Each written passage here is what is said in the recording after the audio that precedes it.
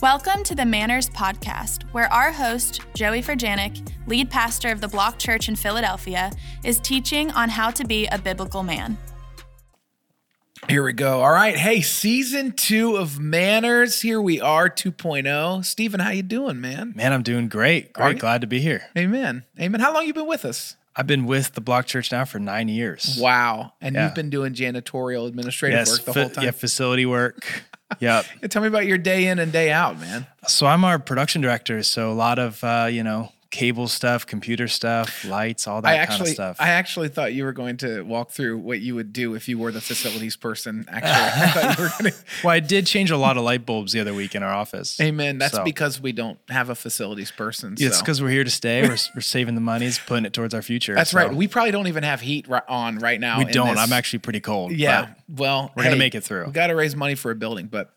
Amen. Anyway, point of our, little podcast, right? Trying to help men talk about what it means to be a godly man, but we can't ever start the podcast until we have a little bit of a man product, okay? So something that every man's got to have. And I see you as a strong, even though the hair is fading. It's fading slowly. It's fading. Last season I had hair. This season I don't. If I get invited back, I might not have some, so we'll see.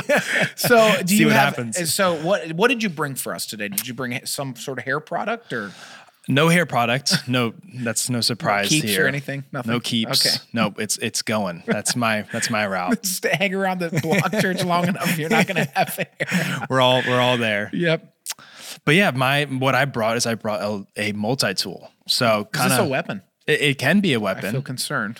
We do live in Philadelphia, but you gotta have one. You gotta have one. But yeah, I mean, this is also sort of related to the job, right? A lot of things that I do, I carry this every Sunday, but most days I carry this because you just never know what kind of pickle you'll get in. Right. Not defending yourself, but maybe fixing something or whatever. Although outside of our offices, people do get shot quite often. Yeah. So, I mean, it's not a bad thing to have.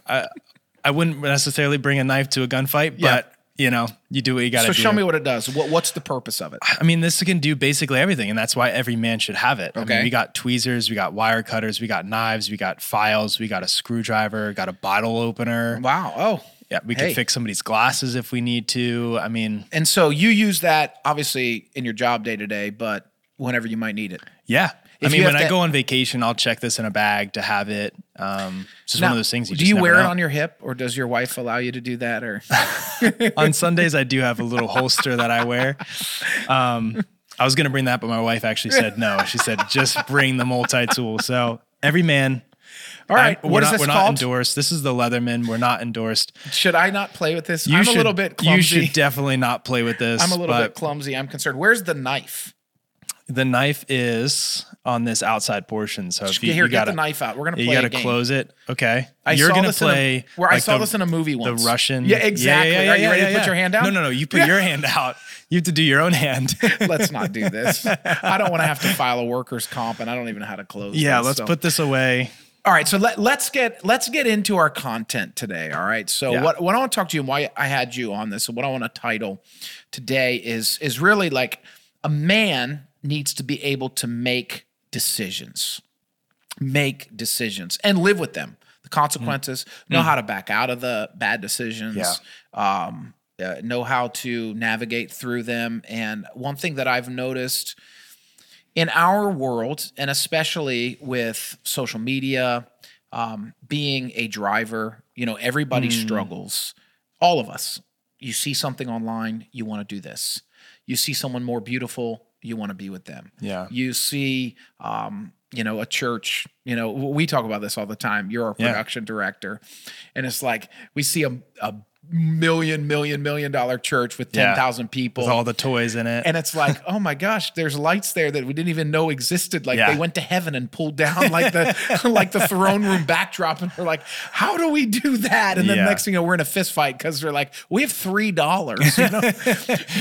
but right. So, I mean, it's very natural to covet and all that stuff. Yep. And I think sometimes what that does for guys, probably everybody, but especially guys, I've noticed this, is we struggle to make decisions. We're with a girl that we feel like we love, but then we're also on social media, and it's like, is there something better out there? We all struggle with grass is greener, and like to be a great man. Yeah. To be a man of God, you have to be able to make decisions. I want to talk a little bit about your journey of decision making. I think what we can do is we can kind of begin a little bit about just briefly your decision to sense a call to ministry. But then I don't want to live there much. I want to really talk about your relationship, your romantic relationship, and now your wife, because I think it's a good story. But talk to us a little bit about, I guess, growing up and then feeling like, man, I feel called to ministry. I got to leave my job, etc.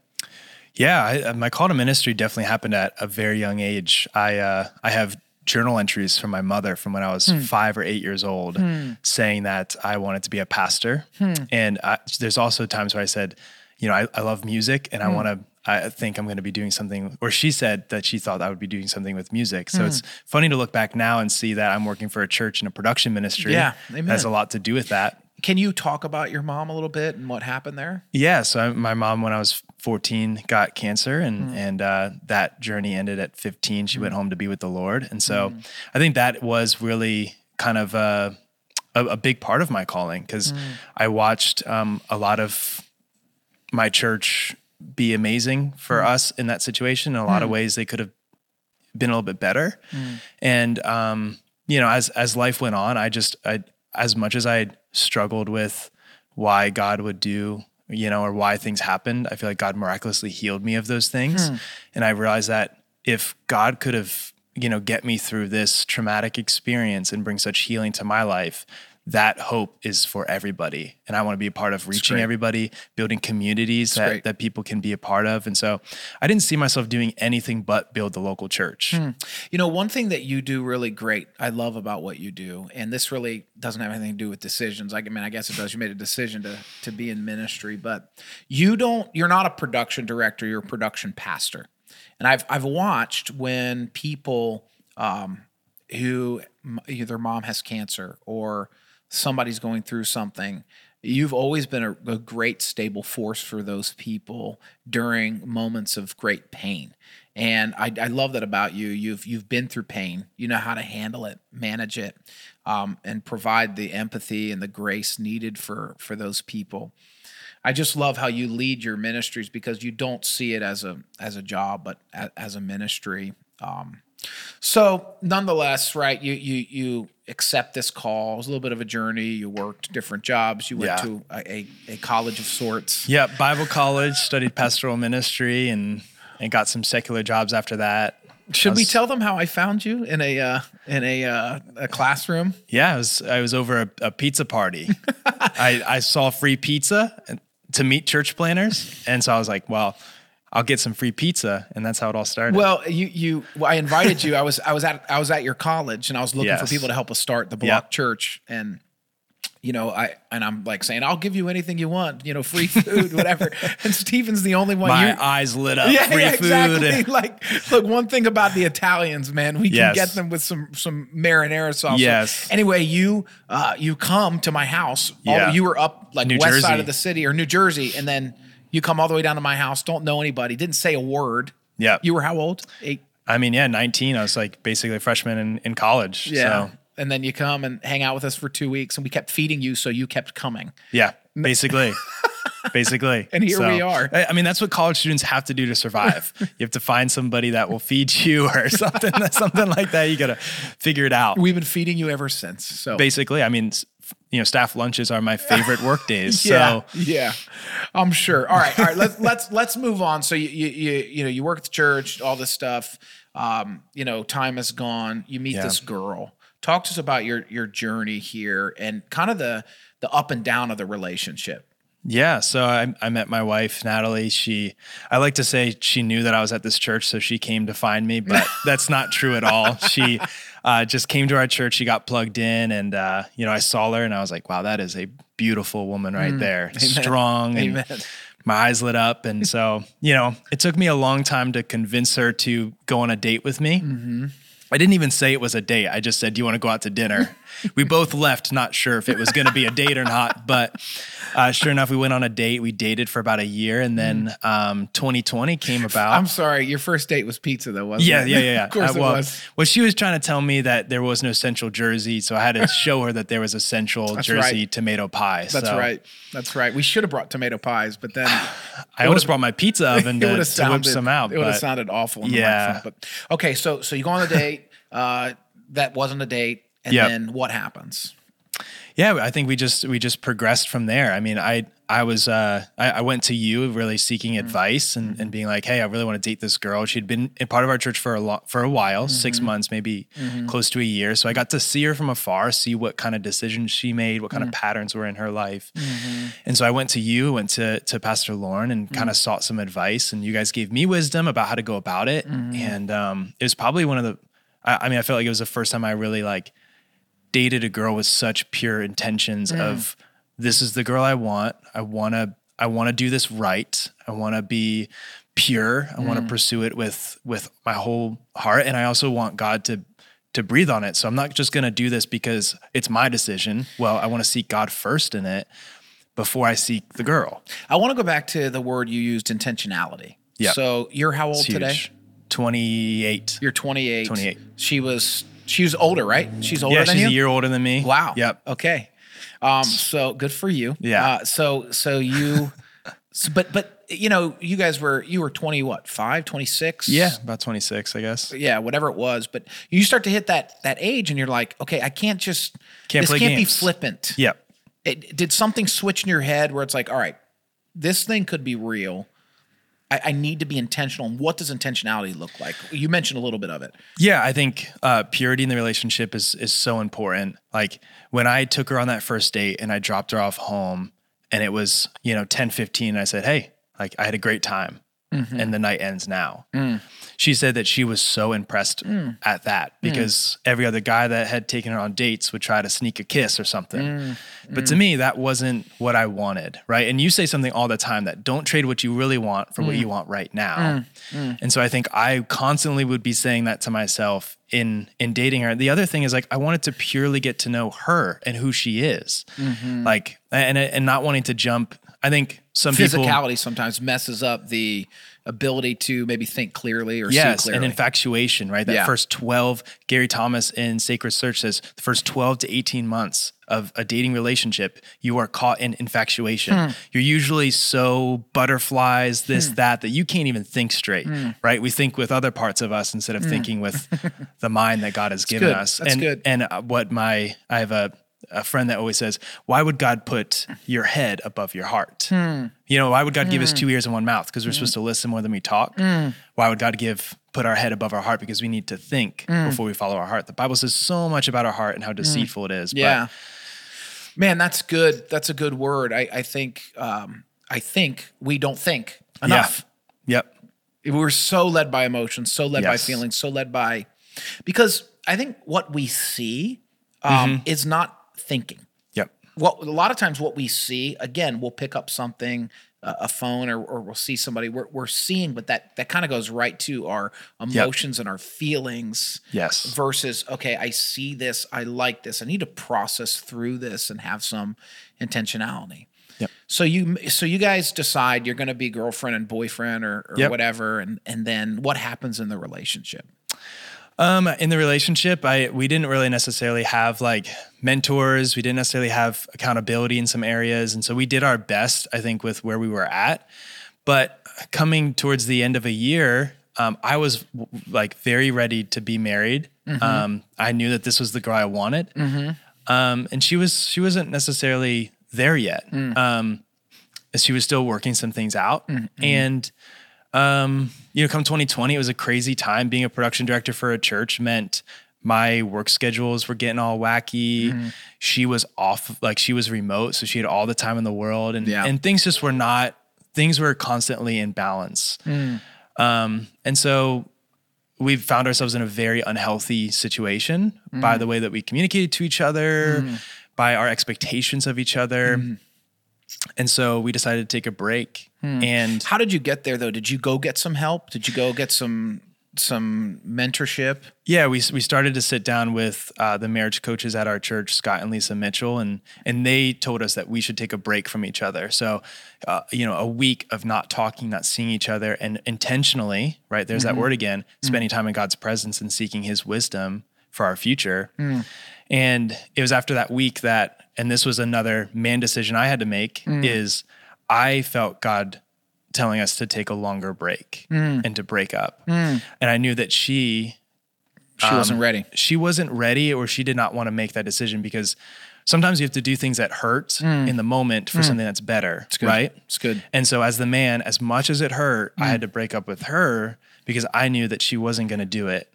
And what's crazy about all that is you knew you wanted to marry her. Yes. She was undecided at this point, but you knew the only way was you listened to people you trusted. Yes.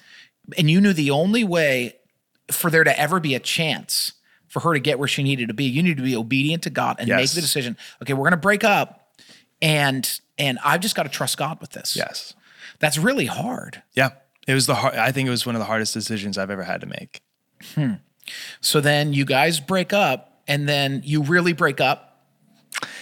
Yeah. I mean, the next maybe year, it was like, okay, here's 25 days of not seeing each other. And then it was like, we run into each other at church. Right. And all of a sudden we're like, just want to catch up on life. Yeah, right. And I think with that. But you really broke up though. Yeah. We really broke up. Like we were not texting. She blocked me on almost every single social media platform, which was needed. As crazy as it sounds, I think so many of us don't want to get to that point with people because we feel bad. Yeah. But it's again, like you got to trade what you really want for what you want right now. Like you got to do some healing work. So that means you got to separate from people that you had ties to previously. Just for like, cause I know sometimes Christians like do weird things, take breaks and, whatever. And a lot of times it's just cause they're making excuses to, be with somebody else or whatever it is. When you broke up, I mean, there was a lot of things that you felt like emotionally there was some healing that needed to take place in you, some things she needed to figure out about how she viewed marriage, children, future. I mean, it was legit items. Yes. That it was like, we cannot proceed because there's no direction here. Yes. She couldn't catch the vision for life. I mean, is that a little bit? I just want to be clear. Yeah. We had different visions. I was get married, had kids, be in ministry. She was, I don't know. Could be anything, do anything. Yeah. She's a big dreamer, right? And so she had all kinds of dreams, but we were not focused. We could not align on those things. And that's exactly why we had to break up as per the wisdom of mentors in our life, which was very needed. And you made the decision, which I commend for. So you guys break up. You're broken up for how long? A year? About a year, yeah. So she's at this point meeting with mentors and building relationships in that category. I'm seeking professional counseling during this time period. And by no means were we like perfect or it was easy. It was a very, very hard season, probably like one of the worst years of my life, but a year apart and working on the deep-rooted stuff in us that we needed to address. So how did you guys get back together?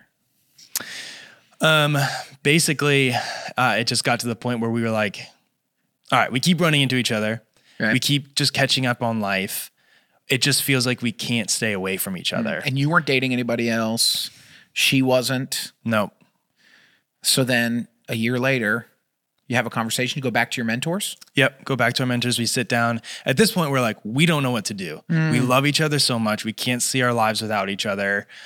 Nothing about it was like, the movie of when you get back together and everything's perfect. Like by no means. We got back together and it was like, okay, we worked on stuff like personally, separately.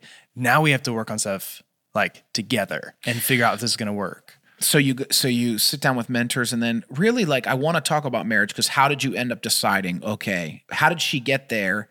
And how do you view marriage? Because you had to make the decision to, I guess, accept her back based on the terms of, okay, I'm going to align with, we're going to have a same vision.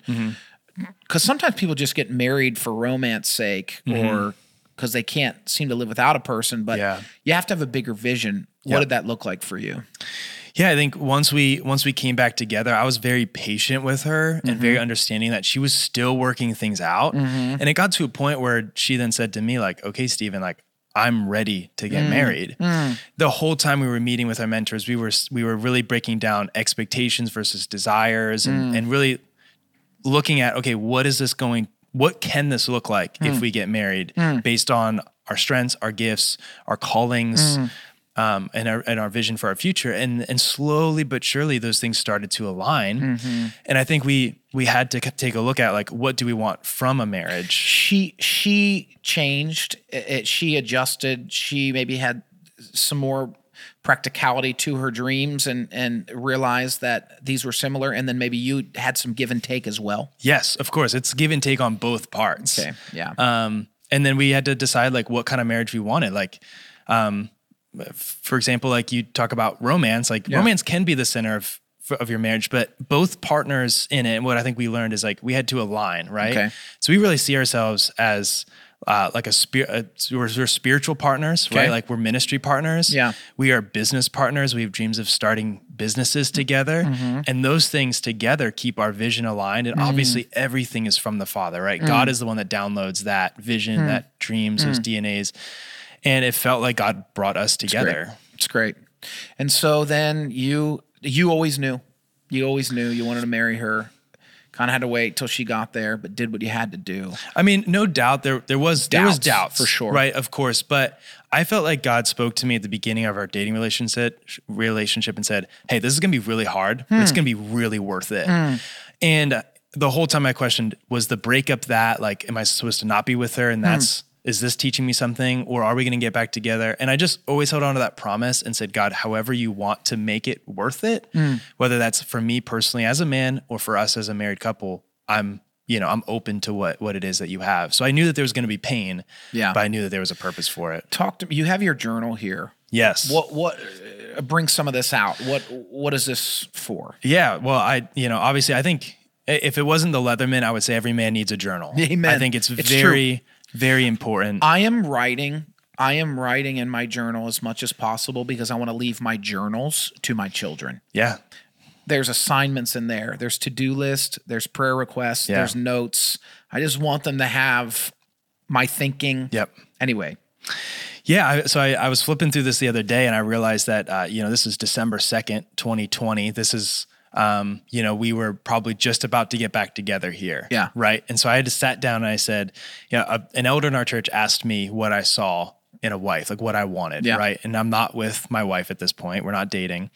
And the list is, there's about 11 things. Okay. Right. A follower of Jesus, sensitive to his voice and spirit, generous, loving, kind, compassionate, passionate, smart, fun and funny, adventurous, pure, called, and motivated. It's great. And I think I don't see like a specific size clothing or hair color or ethnicity. Yeah, nothing like that. Nothing like that. As much as my Italian heritage wanted me to marry an Italian, I married a Puerto Rican, and I'm thrilled about it. But I think looking back on that, what's so beautiful is, like, again, yes, those attributes, although they're good, these like inner things that make up a person, right? The soul of a person. It's good. And that's what soulmates, right? That term, whatever. I don't know if we want to go there, but those are the things that really matter, right? And so I think once I really realized that, what is it that I really, really want? The inner workings of a person. And Natalie checked off all those boxes. So when we're talking about making decisions, it sounds like you make decisions based on value and values. I mean, is that kind of what I'm hearing from you? Yeah. No, I think looking back at, how I work, right? And all those things, I think value is very important to me. What values is going to bring to myself, to somebody else, or what value am I going to bring to it? How did you make a decision? So you purchased a house when you were young, kind of a miracle property, right? You came on staff. And let me remind you that our church staff met there for a season. I opened up my home. I do remember that. So, but you were 25 or whatever, right? When you bought that house, but you made a decision to take a risk. You did the homework on first-time home buyer, all this kind of stuff. And then now you've positioned yourself to, part of your plan is to work on buying another property, but you chose not to buy something over the top. It's something you're renovating. Can you just walk us through, that aspect of it, like making decisions with money, making decisions with property, and really you do all this stuff on a budget. Yeah. I mean, it's not like you're making millions working here. Yeah, not at the Block Church, not yet. One day, One maybe. day. Yeah. But help us with that as we kind of conclude our time. Yeah, the one word that came to my mind was discipline, right? Dreams and disciplines. There you go. Yeah. Right there, dreams and disciplines, right? I have a dream, and what disciplines are going to get me there. And so I wrote in my journal, when I turned 25, I said I wanted to have 5 properties by the time I'm 30. Got 2 years to get 3 more. So I don't know how we're going to accomplish that, but I'll start playing the lottery or something. I'm just kidding. If you play the lottery, all of it goes to our building campaign. 90% tithe at that point. Amen. Anyway, but disciplines, right? You can anybody can build a budget, but who can stick to it? Okay. Right. And so when you have a dream, dreams help build disciplines because disciplines help you get to your dream. And so my dream was to buy a home. I rented out my rooms. That would be considered house hacking. Yeah. And then that allowed me to, recuperate funds over 3 years. And once I got married, we were able to now purchase another property that we're renovating, going to move into. Yeah, because getting married, you get 2 incomes when you get married. Yeah, I know that was great, and one of them is not ministry. So. And so, just the decision making on that, like I want to go back to that. Yeah. You had a plan, but coming up with a plan starts with coming up with a vision. Yeah. You can't have a plan without a vision. Yep. In our world, as Christians, can't have a vision without sitting with God. Yep. And having some direction for your life. Yep. So would you say, Steven, that it really starts, tell us your goal this year with God. What you shared this in the beginning of the year. Yeah. My goal this year, I would say I would maybe put myself in an ADHD kind of category. I want to move. I want to be doing things. I'm trying to sit in God's presence more and more each day, like meditation, no phone, no scripture, no music, just sit. Okay. My goal by the end of the year is to be able to do that for 60 minutes at a time. So 1 hour of sitting in God's presence and meditating. But from that, you'll probably have your journal with you. Yeah. So I'm sitting with God. I'm getting ideas. Yeah. I'm hearing from the Lord.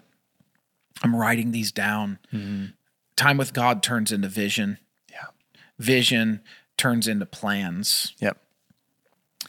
Plans turn into the decision and discipline phase. And that's when you're able to move. Yep. And I think... And move with confidence. Move with confidence. That's so good. And you're not always going to have the full armor of 100%. Nothing's ever that way, right? You're renovating your house right now. Right? If we're 100% confident, like we'll be confident in God, but there's also that faith step that's like, okay, like this might not work out, but I'm going to trust God. So it's almost like discipline and decision making, they walk together because you can't fulfill your decision without discipline. Yep. But you can't ever get to that point if you don't have a vision. And I think if we're speaking to men today about making decisions, they're going through some stuff. It really is a combination. So would you say the process for you really is prayer, vision, plans, discipline, make the decision, faith? I mean, that's what I'm hearing from you today. Yeah. And if you just keep doing that over and over and over again, I think you'll find out that God's going to do some incredible things in and through you. I love it. I love it. So for our men, man, it's like you don't have to have it all figured out, but you do have to have a little bit of a vision and a plan. Yes. That comes from God. It comes from some of the things he reveals in your heart. And then you take steps of faith. And while you're doing that, you got to have discipline. Yeah. The scriptures tell us that faith without works is dead. Yeah. And so I really appreciate your story. Thanks for sharing. And I think guys got to hear this and spread this around and share and subscribe and be a part of our godly men community. So manners, how to act like a man. Thanks, Steven. Thank you. Thanks for listening. If this was helpful to you, give a good review and subscribe to the Block Church's YouTube channel. For more information about the Block Church, visit theblockchurch.org. We'll see you next time on Manners, How to Act Like Biblical Men.